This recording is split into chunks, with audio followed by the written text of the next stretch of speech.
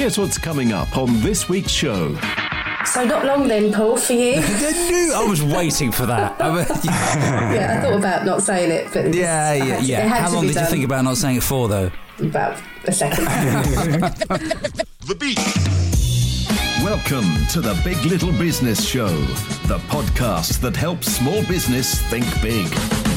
Hey, how you doing? Welcome to the Big Little Business Show. It's Paul Manford over here. The lovely Claire Horsley over there. She's back from our holiday.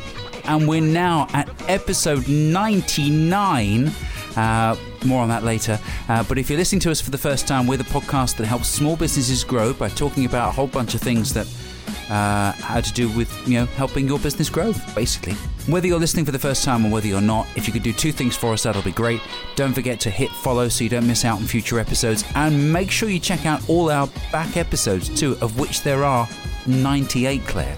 So as we come towards episode 99, which is where we are now, I think it's worth saying, and we'll tell you more about this after the interview, but I think it's worth saying that we're going to be doing some very special things to celebrate our 100th episode in a couple of weeks' time. But this week, we're going to deal with something that I can't believe we haven't even gone anywhere near before. I know. I find so often when we've done our episodes, we think we have ideas about other topics following on from each person that we interview, and I'm amazed actually that this one hasn't come up before. It's obvious when you know, isn't it? It really is. Just to let you into a little secret, the way we put our podcast together is we start with a topic and then we go and find someone who can talk in an expert way about that topic, rather than finding a guest and learning what they're all about and getting them to talk about themselves or something. So I can't believe this topic hasn't come up before, and it's how to buy a business. I know we've done one about selling businesses, but not about buying one. Yeah, I think there's often so much focus on starting a business, because then you can create it, how you want to create it. It can look like how you want it to look like, but it does come with its challenges. It comes with some sacrifice as well, but actually why not look at the option of purchasing one that's already been established? So Ross Tompkins is going to be joining us today. Ross has been in business for several years, primarily as a physio, but now amongst other things he buys businesses, and in fact he's set up a business so he can buy businesses, and then he consults other people and does a little bit of business coaching to help other people build their own business, sell their business, or buy a new one, whatever they fancy doing. So let's find out how you buy a business. This is the Big Little Business Show. I think it might be quite nice to start, Ross, with that statistic you just told us about before we started recording, because that is a real... I'm quite shocked by that, aren't you, Claire? Very. Yeah, there's a huge amount of businesses that are available and out there. So do you mind sharing again what you told us about Ross with that statistic? It's really powerful. Yeah, certainly. So, there are currently around 6 million small to medium-sized businesses in the UK, and an estimate of about 50,000 of them are for sale. Wow, this is really interesting, because all throughout the series of this podcast, we've been talking about people who are starting their own business from scratch, but there's a lot to be said for perhaps, if you've got a little bit of money to invest, to put your hand in your pocket and buy one that's already established. Yeah, absolutely. And there's a good reason for that as well. And it's because of the ages of the people who started the businesses. So the baby boomers, us basically, a lot of us started businesses, and the ones now who are coming to retirement, want to do something with that business. They don't want to just close the doors. So obviously they put it up for sale. But what's quite interesting is a lot of the younger generation, the millennials, don't want to buy a business or start a traditional business. They want to be, a digital nomad or working from home or, doing these very different jobs than the baby boomers like us would have started or can now acquire. So if you're looking to buy a business, and, for obviously your own reasons, and to invest in something that has already been successful, is there a particular industry or type of business that you should be looking for? So, for example, if you're skilled in a certain area, your background is in something specific, do you think it would be sensible to look for a business within your own realm, if you like, or does it matter? In theory, it doesn't matter. Business is business at the end of the day. You know, if you've got a widget that you buy for X and you sell it for Y, as long as the difference is greater, then you should be able to make a profitable business. And I know lots of people out there do acquire any business in any sector, which they call being sector agnostic. For myself, though, we've stayed in healthcare because that's something I'm really passionate about, something that I firmly believe, you know, we're making a difference to people's lives every single day. So I personally have stayed in my lane, if you like, and as a physio, healthcare is something I understand.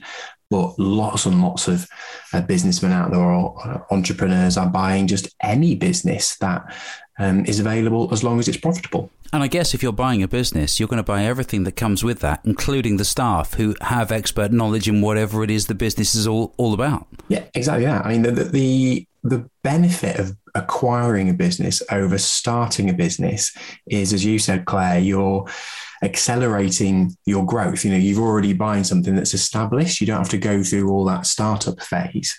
So you're shortcutting the startup phase to the established phase. That's what you're buying really when you buy a business. So what type of business do you want to be buying, Ross? Do you want a business that's like really successful and doing well? Do you want one that needs a bit of work, or do you buy something that's on its knees? People do all three, to be honest. And it really depends on the strength of the business and the underlying problems. You know, for instance, a distressed business, the advantage to the buyer. I like the way you put that. A distressed business. So, you know, a business that is distressed, and there are a lot of them at the moment, obviously, with what we've been through over the last 2 years. The advantage to the buyer is that's probably not going to cost a lot because it's not a profitable business. The advantage to the seller is, you know, that's probably quite a stressful situation they're in. So they might be looking for assistance. But coming in with a fresh pair of eyes, you can probably turn that around and make it from a distressed, struggling business back to profitable again. So then everybody wins. So where would you start if you were thinking, okay, potentially I'd like to buy a business? Where do you go to? Is there a particular place online, or are there any places that you could recommend that people could have a look at to see maybe what's available to them? Is there a Facebook marketplace for business sales? Pretty much, yeah. Is there? Yeah. I was joking. So it's an unregulated industry, but you have brokers, just like you have estate agents to sell houses, you have brokers to sell businesses. Oh, okay. And there are a plethora of them in the UK and all over the world, and that's all they do. They market and sell businesses. So going to a broker is one way you can find a business that's for sale. One way as well is just to look at your phone, because all of us have got an immense amount of contacts on our phone now. A lot of them are business owners, and they might be looking for help, or they might be looking for an exit. So often you'll already know someone that you could help, or perhaps acquire their business. And the other thing we've done a couple of times is when we've been looking for a real strategic acquisition. So we bought a medical supplies and pharmaceuticals business a few years ago. We knew we were looking for one. It fitted really well within our group. So I had a look on Google at all of the different medical supplies businesses in the northeast of England, where I am, found a list of them. And then I narrowed that down with various different things that we look for in a business. And then I sent them a letter in the post. 3.5 years later, that now is one of the businesses in our group.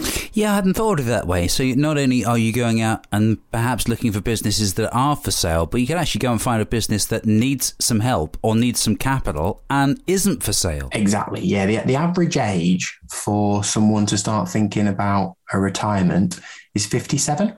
So when someone gets to 57, they start thinking, oh, flipping heck, I'm nearly 60, haven't really done anything about my retirement yet. I probably should start making plans. So I mentioned, a moment ago, we narrowed down our list based on certain criteria. One of them is the age of the owner, because it's quite likely someone in their 30s isn't going to be willing or open to an approach about buying their business because they're still in their empire building days. But if someone's in their mid 50s or older, then it's more likely that they might be thinking about retirement. So we would then approach them and say, hey, we've got this group of companies. I'm not quite sure what you're thinking of doing in the future, but we'd be keen to talk. So not long then, Paul, for you. I was waiting for that. Yeah, I thought about not saying it, but How long did you think about not saying it for, though? About a second. Okay, so if you're looking for a business to potentially purchase, are there certain things that you would need to be drawing your attention to? So certain things you'd need to be looking at as to to make sure basically you're making the right decision. You're looking at the whole business kind of warts and all really in your due diligence. So you really want to drill down obviously into the financials, into the history of the business. You need to understand how it works to make sure that you are buying what you think you are buying. One of the first businesses we bought was a physio practice. And on paper, we valued it at X. But then it was only afterwards, and this was a mistake that we made early on, did I realise we'd overvalued it, because the person that was working in it wasn't working standard hours. They weren't working 40 hours a week. They were doing about 60. So actually it took 1.5 people to replace them. Therefore, the profit comes down in the business. Therefore, actually, we overpaid for that for a little bit.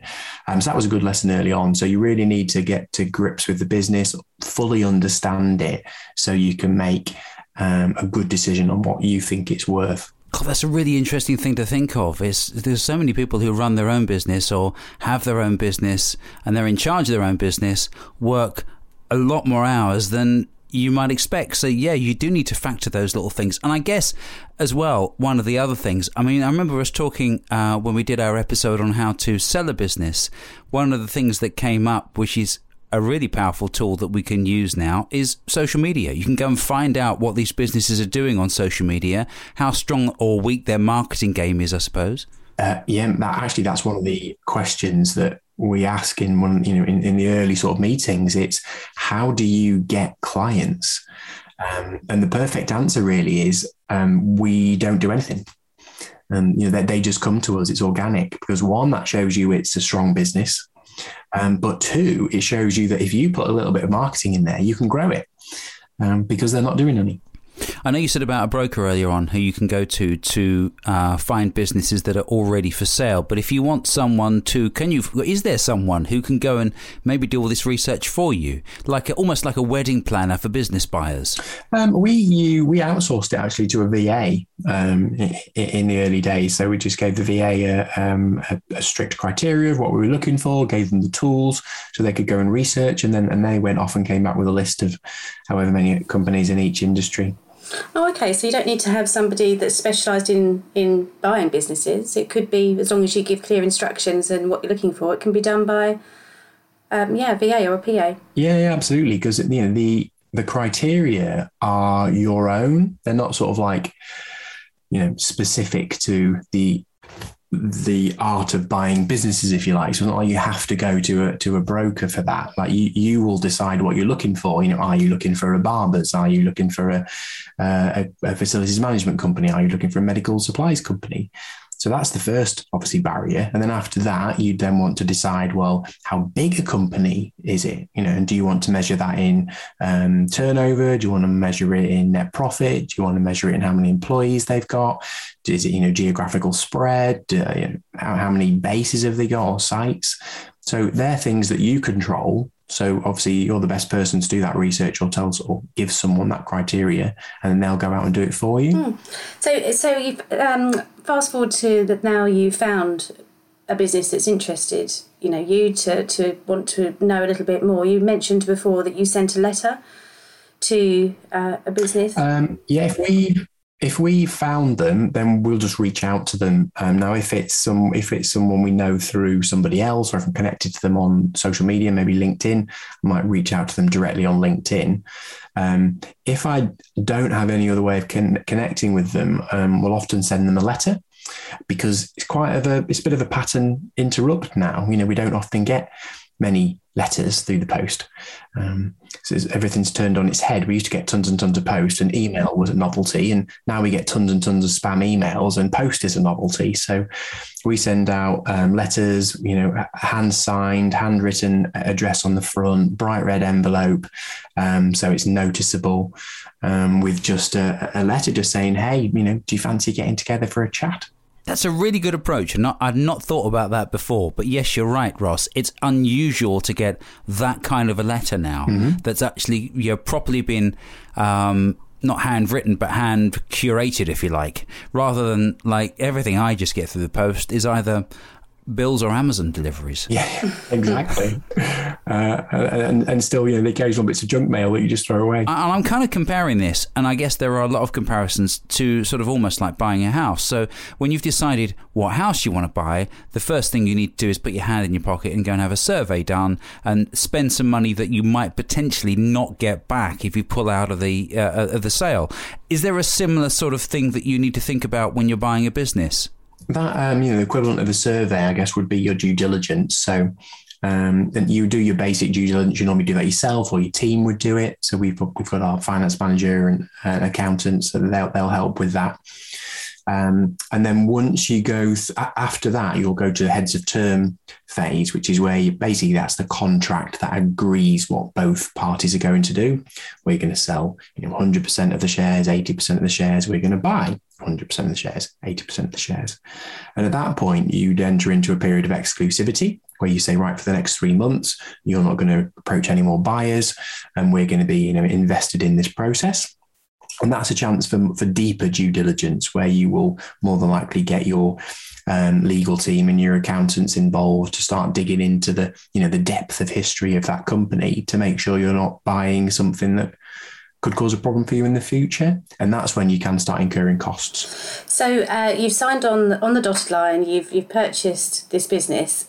What would be the next couple of steps that you would need to do? Or does it depend on the type of business maybe that you've purchased? Or are there a couple of pointers that you could give if somebody's looking to do this? I would say that's when really the hard work begins. The easiest bit in many ways is actually acquiring a business. The integration piece, the change management, taking over, steering it in a new direction if that's what you want to do, or just steadying the ship is the hardest bit, because humans inevitably don't like change. So when a business is acquired, the existing team always feel a little bit uneasy. So that's the most difficult thing, I think, really is making sure everyone knows that, nothing's going to change for the worse. It's only going to get better. There'll be more opportunities.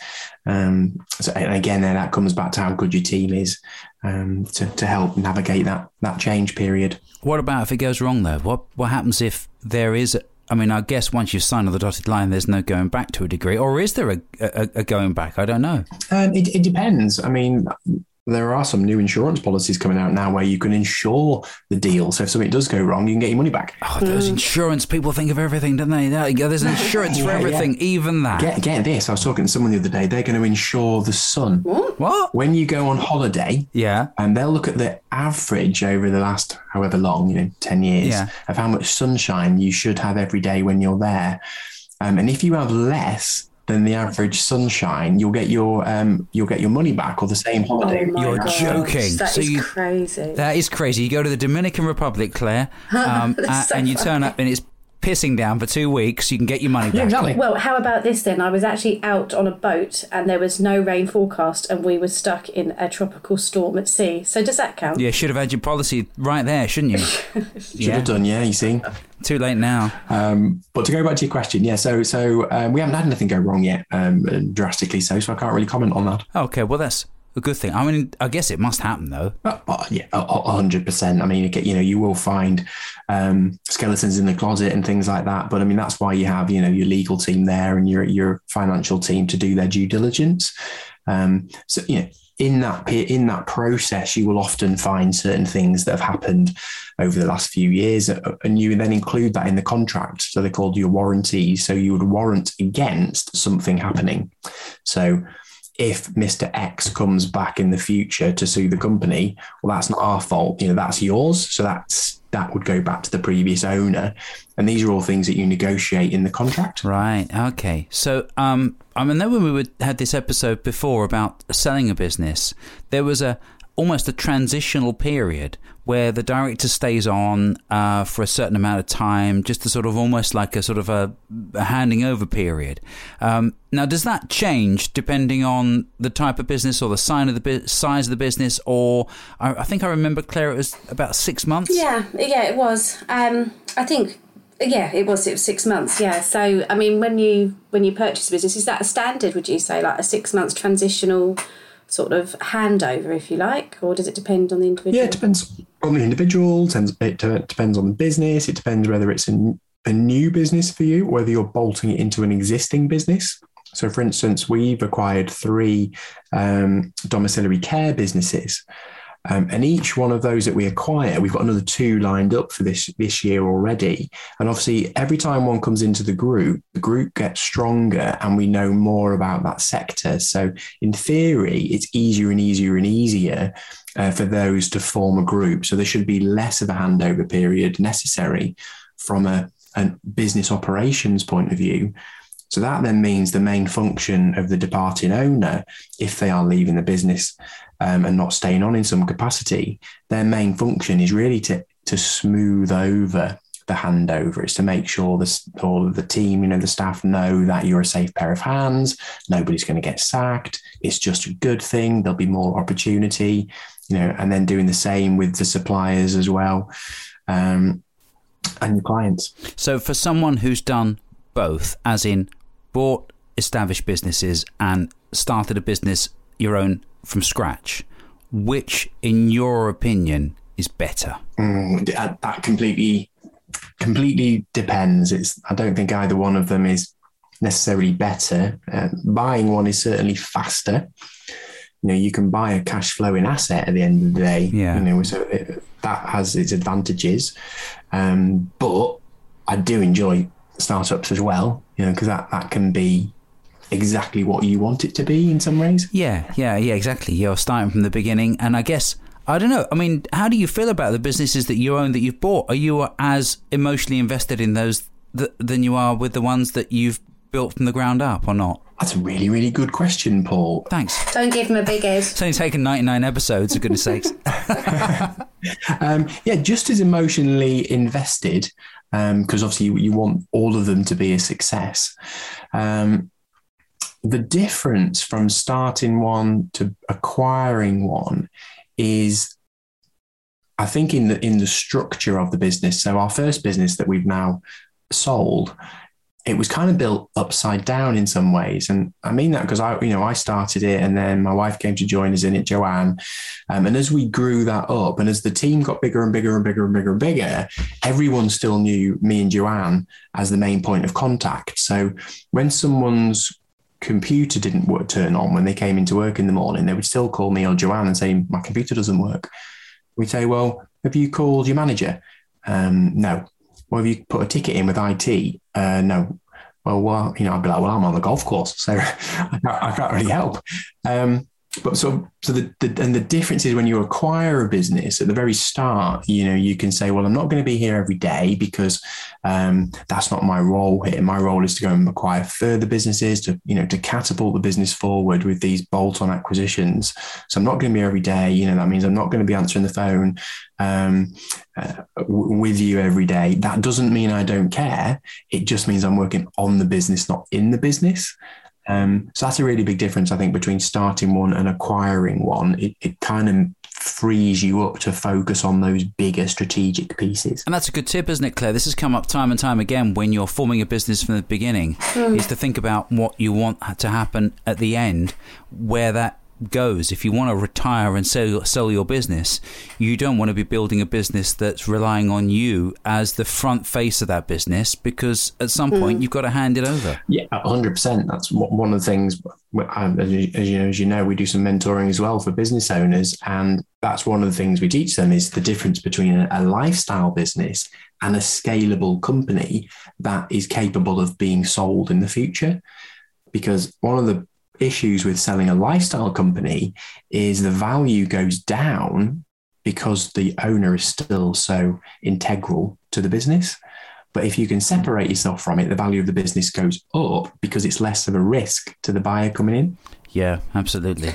Yeah, it's really interesting. Okay, so in summary, what would be, Ross, your top 3 tips to somebody who's potentially looking to buy a business? First thing is definitely don't discount it. And a lot of people, especially smaller businesses, will think, well, that's not for us. That's just for the the big PLCs and the bigger companies. But that's absolutely not true. You can do this at any stage of business. A business turning over £100,000 could merge with another business doing £100,000, or even 10 or 5 or wherever. And there really is. You can start from anywhere. So the first thing is don't discount it. Second thing is to get out there and just start having conversations, because it's very easy to procrastinate and get stuck in your own head and thinking that you can't do it because you're a physio or a dentist or a carpenter or whatever you do as a job. And you think, well, I can't buy a business because I'm a physio. But actually get out there, have conversations, because it gets easier and easier and easier.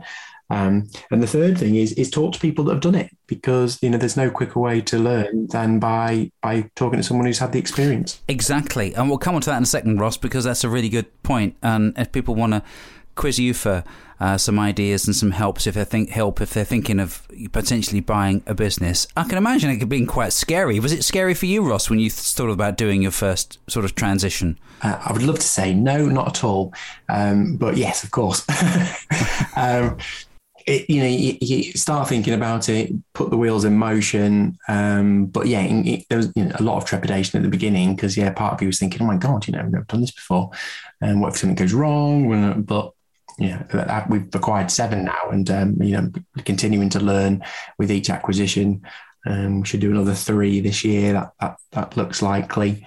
It's getting easier and easier. So, but without a doubt, it was full of fear and procrastination and trepidation at the beginning. We come to that point in the podcast where we have 5 questions to ask you, Ross. Have you primed him for this, Claire, yes. By the way? Because I haven't. I've sent it, yes. Good. That's all right. That's all right. As long as he's ready. 5 questions that you don't have any relevance to the topic of the podcast today, but just fun.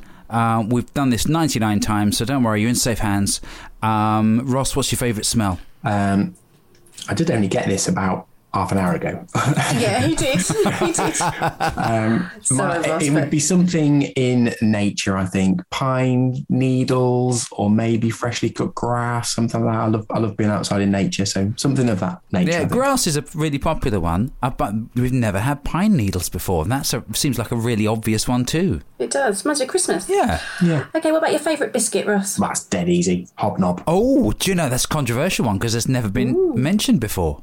I don't think it's been mentioned before. 99 times, surely. I thought that was like the nation's favourite. It's one of those questions that actually we haven't changed in 99 episodes, have we, Claire? No, we haven't, but Jaffa Cakes is definitely up there with one of the favourite biscuits, and digestives. Surely a Hobnob and a Jaffa Cake doesn't even compare. Well, you'd be amazed. I'm with you, Ross.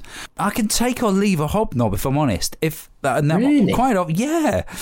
It makes me sound like a real weirdo. I think Jaffa Cake's a funny one, because it's not really a biscuit. Oh my gosh! Wow, we've had this debate, Ross. Yeah. Do you know about the court case, Ross? No. Oh, it went to court, and I think it was something to do with, because we had this come up in an episode. I think it was Brett Sanders talking about his natural deodorant, and we were talking about the Jaffa Cake thing, and I think it's McVitie's who make Jaffa Cakes, isn't it?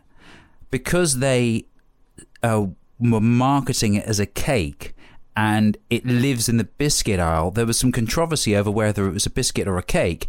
And I think you have to pay VAT on biscuits, but not on cakes. And McVitie's were like, no, this is a cake, not a biscuit. So I actually went to court to determine whether it was a biscuit or a cake. And there was a formula they came out with to determine whether it was one or the other. And McVitie's won, and it is officially a cake. Well, I think it's obvious, isn't it, really? I think the formula is, if you can dunk it in a cup of tea, it's a biscuit, and otherwise it's a cake. Because you couldn't dunk a Jaffa Cake in a cup of tea, would you? Well, you could dunk anything in a cup of tea. You could dunk a bit of chicken in a cup of tea. Oh, No, that's not right. Now that is odd, Ross. That is odd. But now I'm definitely not shying away from potentially doing that if I can in a few years' time. Absolutely, because I can see what you were saying, Ross, the value of purchasing something that's already up and running. So I've worked with startups, and I started my own business from scratch, and I know how difficult that is, and you have to often go over a lot of hurdles to get it to a point, where it's making a good profit. So I can see the value in purchasing a business that's already in profit. And I know you've made it seem quite easy, Ross, as it is just like popping down to Tesco's and buying a packet of hobnobs. But it's I guess there are lots of pitfalls, so it's good to get advice. And on that note, Ross, I know you do lots of mentoring and help other businesses to grow and help other businesses to buy other businesses. So where can people get in touch with you? Best place is on LinkedIn. Just find me, Ross Tomkins, on LinkedIn, or our website, which is tdhcapital.co.uk. This is the Big Little Business Show, the podcast with bigger tips for small business. I love the way that Ross explained about the benefits of purchasing a business against starting up your own. It was a really balanced, I think, opinion, and really interesting. So you can actually see that the positives and negatives of both aspects, but actually then what is involved with purchasing a business and the sort of things that you need to be thinking about that you wouldn't otherwise think about if you're starting your own, for example. He made it sound actually like it was quite an easy thing to do. And I know it's not as easy as perhaps he might have alluded to, but he's got such a calm way about him that he kind of makes it sound a little bit matter of fact. Like I said, it's a bit like for him popping down to Tesco and buying a packet of hobnobs. It's a really it's a simple task for him, but I guess it's a lot more complicated than he makes it out to be. But he did explain it really clearly. I think it's a great start, isn't it? This is often the thing in business, isn't it? It's opening your mind up to what's possible, so you can sort of dip your toe in the water and start thinking about it, and then the finer details can come later on down the line. When you're a little bit more informed. But it's definitely got me excited, if I'm honest, about purchasing business. Absolutely. It's something that I hadn't really seriously considered before. So, and I love the way he put things across in simple terms for me, which is always helpful. I'm saying nothing. I'm saying nothing at all. But yes, really interesting. And thank you to Ross for joining us and putting that one into plain English. And if you want to get in touch with Ross, then you can find him on LinkedIn's the best way. And we need to talk about what we're doing on our next episode, because Claire and I have been doing this thing for just over 2 years now. We're now getting towards episode 100. And I did say to Claire at the beginning when we started this podcast, because we started this podcast at the beginning of the first lockdown in 2020, and we actually haven't done, I think we've only done one podcast where we've actually physically been together in the same space. Yes. And that was our first anniversary, where we actually went for a walk and did our podcast walking in the countryside. Yes. But I did promise Claire from the beginning that actually one day we'll do a podcast in an actual radio studio. I know. So that's what we're going to do. And you remembered, I've always been fascinated by how these things work. So I'm using that word again, so overused, fascinated. But I am genuinely interested in how these things work. And doing the podcast, which has been completely alien to me, as you know, has really shown me an appreciation for audio and how we can communicate our messages through radio. Yes, exactly. So our next episode will be in an actual studio, facing one another. That's going to be weird, isn't it? I'm going to punch you in the face. Please don't do that. Maybe that'll be the episode where we fall out. No, we haven't fallen out yet. Let's keep it going.